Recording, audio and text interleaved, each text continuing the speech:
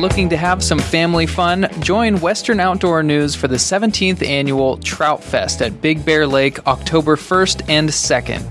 We have some incredible prizes up for grabs, including Suzuki outboards and Sea Eagle boats. Plus, we have tons of tackle to give away, big cash payouts, and much, much more. All just for catching trout, which shouldn't be a problem thanks to a huge stocking just prior to the event. Based out of Big Bear Marina, Trout Fest 2022 kicks off with check-in on Friday, September 30th, followed by 2 days of fishing and fun on Saturday and Sunday, October 1st and 2nd. We have an award ceremony on Sunday and prize drawings for everybody, even if you don't catch a fish. Head to wonews.com/tournaments to find out more about this popular, family-friendly tournament and register today for a free goodie bag at registration. That's wonews.com/tournaments for everything you need to know to get in on the Trout Fest at Big Bear Lake on October 1st and 2nd, 2022. He would say, if you were walking past a newsstand, would you stop if you saw this photo? And this one, there's no doubt. Like anybody who fishes who sees this photo is going to stop and pick it up.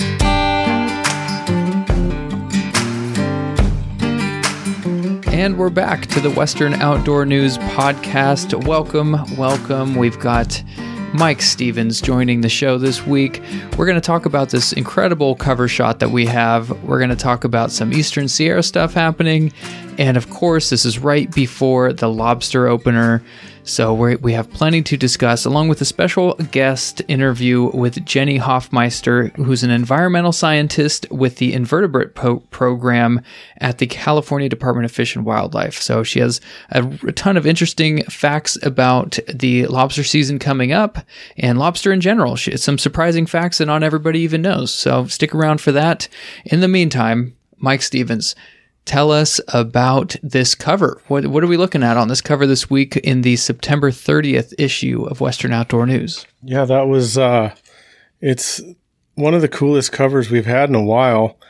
An angler, Dylan Reed, who's a captain with Bite Sport Fishing. He was out on his boat, a very small 14-foot boat. Jeez. Called a Mexicat, which turns out is a story in itself. But Dylan was offshore out of San Diego around the 9 Mile Bank, deep drop fishing for swordfish out of this boat, and he got one. What was he doing on such a small boat? Well, he as a captain with Bite, he specializes in swordfish trips. Brandon Hayward kind of ushered him into that. I guess they have a history together on the long range boat. So, I mean, he's definitely a guy who knows what he's doing. And he kind of caught that swordfish bug just, by being around it so much. And he said that last year he'd noticed he wanted to get one by himself. And, every time the weather lined up for him last year, he didn't have a boat because all the Bite, their Parkers and stuff, their small boat, mini fleet, they would all be chartered, so we'd have no way to get out there. So he got lucky with this very cool boat. I haven't ever seen anything like it, and I guess they're made down in Ensenada.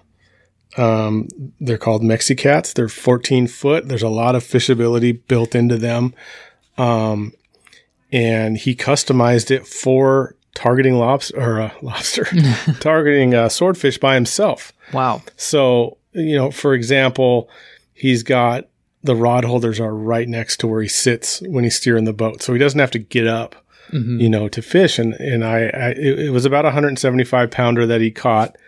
And I asked him how it was catching that fish by himself. And well, it turns out this is actually the third solo swordfish he's caught. And he said it was easier than doing it in a Parker or something like that, because in the Parker, you're driving the boat and you got to run out of the wheelhouse to fight the fish. And if you have to, you're dealing with the rod holder that's far away from where you're driving the boat. Yeah. If you saw, you can see it right on the cover. You can see how everything is right there. Mm-hmm. And arm's reach away. Right. And the cover shot is him, with this swordfish sideways across this little boat. And just the shot alone was very lucky because obviously he was by himself, but he knew somebody who was in the area who came by, took the photo. You saw it before I did over the weekend on Instagram, I think. And then we chased it down. And so we got a better image to put on the cover. Yeah. So yeah, it's pretty cool. I mean, it's a picture that tells a story for sure. But then once you actually read the story inside Western Outdoor News and see it right on there, or right on page 1, it really brings the whole thing together. It comes full circle. It's a pretty incredible story. And what was it like talking to him? What is he like? He definitely he's a super cool guy. He's really laid back. But he wasn't just some guy who got lucky. I mean, this is what he built this boat for, or he didn't build it, but he customized it for this. And he has his own rods that he built just for this. I mean, everything that's on his boat is made for solo swordfish hunting. It's built for this. Yeah. It was pretty cool. Like if you saw this guy steaming back into San Diego Bay, you would probably just think it was some guy who got lucky and somehow managed, but this is what he was out there doing. Wow. And we talked to Brandon Hayward too, and he said this is his swordfish guy. So wow. Yeah, it's pretty cool. Like one of our former editors, when we were selecting cover shots, he would say, if you were walking past a newsstand, would you stop if you saw this photo? And this one, there's no doubt. Like anybody who fishes who sees this photo is going to stop and pick it up. Oh yeah. Very cool shot. Absolutely. Great. Yeah. So that's in the September 30th issue of Western Outdoor News. Another thing that's in that issue is some lobster preview content. We have 5-on-5 with some tips for that. But before we get to lobster and our interview with Jenny, can you talk to us a little bit about the Eastern Sierra right now as we approach the fall season here? Yeah, it's finally this week. It's starting to feel like fall up there. Daytime temps are in the low 70s, and into next week it's going to be even cooler. It's not quite to where the big brown trout are going to be prowling around. There's a lot of the drive up lakes are still kind of in summer mode where you got to go deep for them and troll lead core or just fish deeper. But it happens really quick. I'm going to be up there next week and I'm going to fish Crowley, and I'm probably going to fish up around Virginia Lake and probably down in Bishop Creek Canyon. So we'll have an update on all this, but just from looking at this week and next week, like I said, it's low 70s already as the daytime high, but by the time I'm up there fishing, we're looking at mid 50s. Oh, wow. So it's going to drop off pretty quick. And during the fall, you never know what to expect weather-wise. I mean, that's kind of the case anytime up there, but it's different, and the crowds will be gone. And this is one that I look forward to every year. Excellent. Great. Well, you're looking forward to that. I'm sure a lot of people listening are looking forward to the lobster opener. So I take it you won't be participating in lobster opener festivities. You have your week of fishing kind of planned. Yeah, that and the fact that I'm allergic to shellfish and can't eat it anyway. But oh, come on. But yeah, honestly, today I sent an email to one of my buddies, and I said, "When are we going to try lobster fishing?" Because we've never done it. We both. Obviously I'm not going to eat any, but I'd like to check it out. Obviously yeah. I go through all these, there's 2 stories in this week's paper, and they're already on the website too, with a lot of good information, for the whole lobster season really. And, just reading about it makes me want to just try it. Yeah. It'd be cool and you should eat it and record it and see what happens. See what happens. Yeah. Yeah. What's the worst that could happen? So it's, we were talking about the Dove opener a couple weeks ago, or on here. Mm-hmm. It's kind of the same thing where like people really look forward to it, and everybody bombs out there at the opener, and then it kind of tapers off. Even though the season's still open, everyone goes at the opener. Yeah. So, and we'll start getting photos from readers too. I always look forward to those. Yeah. Well, for those of you that are listening to this and maybe not going lobstering this weekend at the opener, we do have the Big Bear Trout Fest. So you heard at the beginning of the show, October 1st and 2nd at Big Bear Lake, we have the Trout Fest. It's back, and we have tons of prizes. We have excellent support from Mercury with 2 outboards that we're giving away.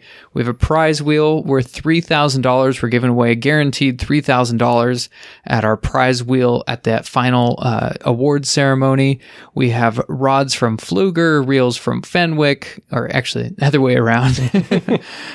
We have tons of stuff. We have trilene line for everybody, power bait for everybody, power bait jigs. So even entering before you even catch any fish, you're going to walk away with a ton of prizes. Again, that's a Trout Fest up at Big Bear Lake. So for those of you guys interested in lobster hooping, we spoke to Jenny Hoffmeister, an environmental scientist with the invertebrate program at the California Department of Fish and Wildlife. And she has tons of fun facts, a couple of which were news to me. So take a listen and let's hear from Jenny. Yeah, so one of my main goals is to manage our California spiny lobster fishery. I'm responsible for both the commercial and recreational sides of this fishery. As I'm sure many people know, it's a very valuable fishery to California, both monetarily and also culturally. And so there's always a lot going on. And we monitor catch records, look at landing receipts from the commercial side, look at all that report card data that the recreational fishers report to us to get a sense of the health of the fishery and make sure that we can all be fishing lobster for decades to come. Excellent. Yeah. So just off the top of my head, when you say you look at those report cards, is that a manual process, or do you guys have machines that read these report cards? How do you see these? So if you have reported your report card catch online, then it kind of automatically goes into a spreadsheet for me to look at. If you do send in your report card via mail, we have a staff. His name is Bruno. Shout out to Bruno in the San Diego office, who manually enters all of those report card data. Wow. And then once I have them in a spreadsheet, then I can do my analysis. I am a bit of a nerd, so I like looking at, making graphs and math and, just getting a sense of what trends are over time. And if there's anything of interest that pops out when I start looking at the data. Yeah. So let's talk about some of those trends. So how long have you been with the Department of Fish and Wildlife? I've been in my current position for 4 years, but been working with the department on various things for about 8. And I inherited a lot of knowledge and a lot of information from my predecessors and a lot of data from my predecessors as well. As you know, the report card reporting requirement has only been in place for about 10 years. It started in 2009, 8 or 9, I believe. But really the data we look at are after 2013 and beyond, because that's when our report card system switched from a annual report card to a seasonal report card. That's probably more information than anybody needs to know. But in terms of really being confident in the data and looking at the trends, again, I'm a nerd, we really focus on since we've had that seasonal report card requirement, just for consistency. Okay. So throughout all this time, the past 8 or 9 years, what are some of the trends that you've seen that would be interesting to our listeners? So surprisingly, recreational catch is relatively consistent. All of our understanding of how much lobster is caught and with what gear type it's caught with is very dependent on the data we get from the report cards. And we usually get only about 50% of the report card buyers reporting their catch to us. So it is important to know that the data I have are really just based on that 50% of lobster fishers who are reporting their data to us. And I can only make conclusions off the data that I have. Mm-hmm. In recent history, kind of the most interesting was, and maybe not surprising to a lot of people, was an increase in the number of report cards sold during the 2020-2021 season. We saw a lot of California residents and outside of California, want to find additional ways to provide food for their family, have fun outdoors while they were navigating the pandemic. We saw about 10,000 more report cards sold that season than in previous seasons. But the next season, 2021-22, which ended this last March, the numbers of report cards sold kind of went back down to usual levels, which is about 35,000 report cards sold. And the catch did go up a bit, but not a whole lot. It seems like that people were going out less. I think it was probably a lot of, first timers trying to get into it. Maybe they didn't realize that it was as challenging as it was, or they got skunked a few times and lost hope. But we didn't see a whole lot of increase in catch, even with that big increase in number of cards sold. Okay. All right. So let's talk now kind of about this year and what we've seen so far. It's been an unprecedented year off of the West Coast here. I mean, this Dorado summer has been absolutely insane, and they're catching Dorado all the way up far north as far as Fort Bragg, with this hot water being pushed north. What does that mean for lobster season with this unprecedented summer we've had? What do you think that means going into the lobster season in October? Yeah, it certainly is a strange year. I'm not sure if you heard, but we saw I wish I had, a whale watching group saw a whale shark off the coast of San Diego. Yeah. Just absolutely wild. And, NOAA data suggests that we are entering our third year of La Nina conditions. And, historically, La Nina conditions have not been great for lobster. It definitely gets a little complicated because when we're thinking about what's good for lobster, what's bad for lobster, really what we're thinking about is the number of offspring they can have, how successful they are at reproducing, how successful those babies are at, going out of the plankton, out of the water column and becoming, adults and hopefully one day legal size adults. And because of that lag time, it's about 5 to 7 years between when they hatch and when they actually show up in fishery data. It might be an indication. So we're always working on this multi-year lag. So, it's hard to know based on our current conditions what the current catch will be. I so wish I had a magic ball because I love to eat lobster as well. But really the conditions that we're seeing and our understanding of how it affects the reproduction of lobster, we might not see those results for, 5 to 7 years down the line. Wow. There's some evidence that warmer waters mean, more activity by the lobster. There's some evidence for that. So, it's a challenging one when you're looking at these species that have, a longer lifespan and, have a longer lifespan, and you're really trying to incorporate that lag time into our understanding of how the populations are going to change. But right. It is a La Nina, and La Ninas historically have not been super good for lobster catch, unfortunately. So you say that the data that we're seeing, that you're going to see after this season, you may not see the results of 5 to 7 years from now. Does that mean the information and the data that we're looking at now with the results is from 5 to 7 years ago? Or help me understand that. Oh, thank you. Sorry, that was sorry for not being clear on that. Yeah, so I'm talking about two different sources of information. So the information that comes from you all, that comes from the fishermen and fishers who are out there getting lobster and reporting it back to us on their report card. We're getting that, before the next season starts. So, we're not quite at the 2022-23 recreational lobster season. We have all the data from this last season. So we know how much lobster was reported caught, what types of gear people were using, where they were going, based on, those very generic location codes. I promise I'm not going to reveal anybody's secret spots.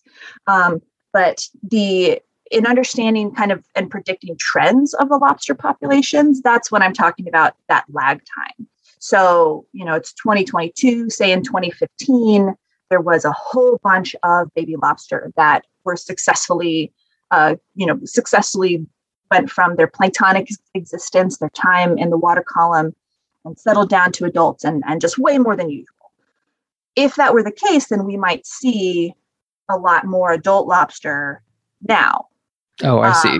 Yeah, for the time for them to mature into actual harvestable 3¼ inch lobster for us. Exactly. So that's one part of the equation. And like, a lot of things in nature, it's never straightforward or easy. Otherwise, I'd probably be out of a job. But we have the other part of the equation, which is how adults might act now, how they might act depending on availability of their favorite habitats to go look for food. They seem to really like red algae habitats or seagrass habitats. Their how mobile they are based on what happened this summer for mating and molting. If you see a lot of molts on the beach, sometimes that's an indicator that lobsters have experienced some growth recently, and that might be a good sign that there's some good legal size bugs out there. But there's a lot of pieces to that puzzle. There's that long-term, growing up life cycle component that is very, very much interacts with all of these big climactic changes. And again, we have that lag that we're always trying to account for. And then you have, more in the moment, present day, how are the lobsters moving? How many are there going to be out there?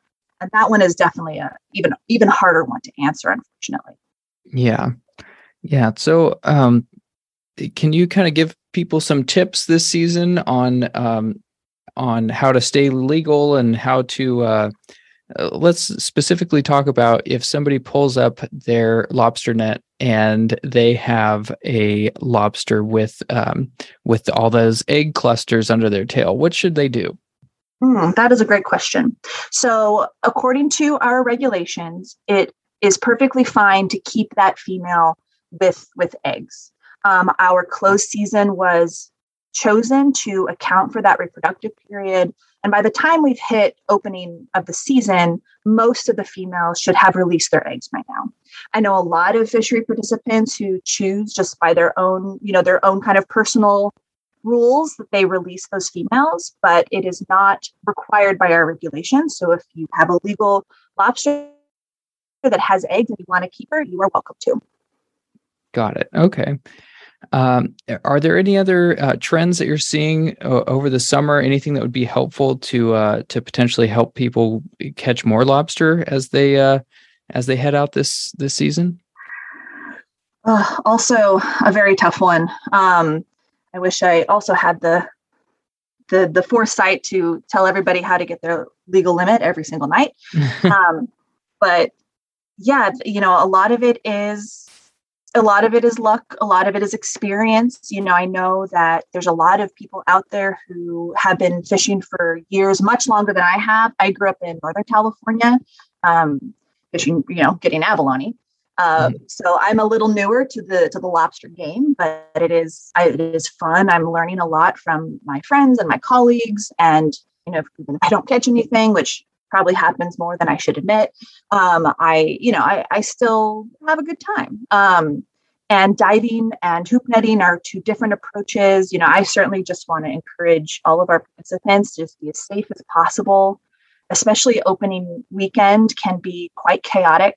There's always concerns about safety, physical fitness if you haven't been diving in a while, boating safety if there's a lot of boats and a lot of divers and a lot of pots in the water. So, I certainly just want to encourage everyone to watch the ocean conditions, pay attention to what's happening, fish within their limit so everybody can get home safe.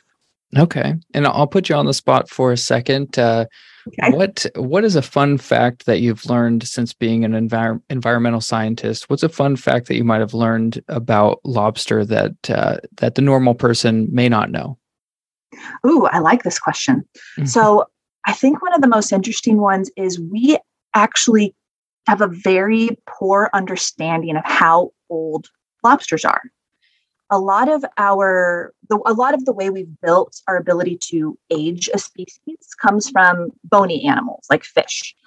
Some people may have heard of otoliths, which are bones in the ear of the fish. And as the fish grows, that bone gets bigger and bigger and has like rings on a tree. So it's actually very easy to age a fish because you just take out that bone. You have to kill it, of course, take out the bone, count the rings, and you have a very good idea of how old that fish is. The problem with lobster is that all of those hard parts, they molt. So they don't have any external parts or any parts like bones that they've kept onto for their entire life.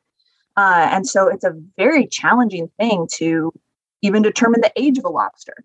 And there's some components of it that they do keep. There's some internal kind of food mashing hard bits inside their digestive system that they seem to also hold on to for their entire life. There's some studies that have looked at their eyes, because their eyes, they don't necessarily molt, or they don't remove when they molt. So that might contain some age information, but we actually have a very poor understanding of how fast they grow and how old they are, just because there's not a good way to measure their age.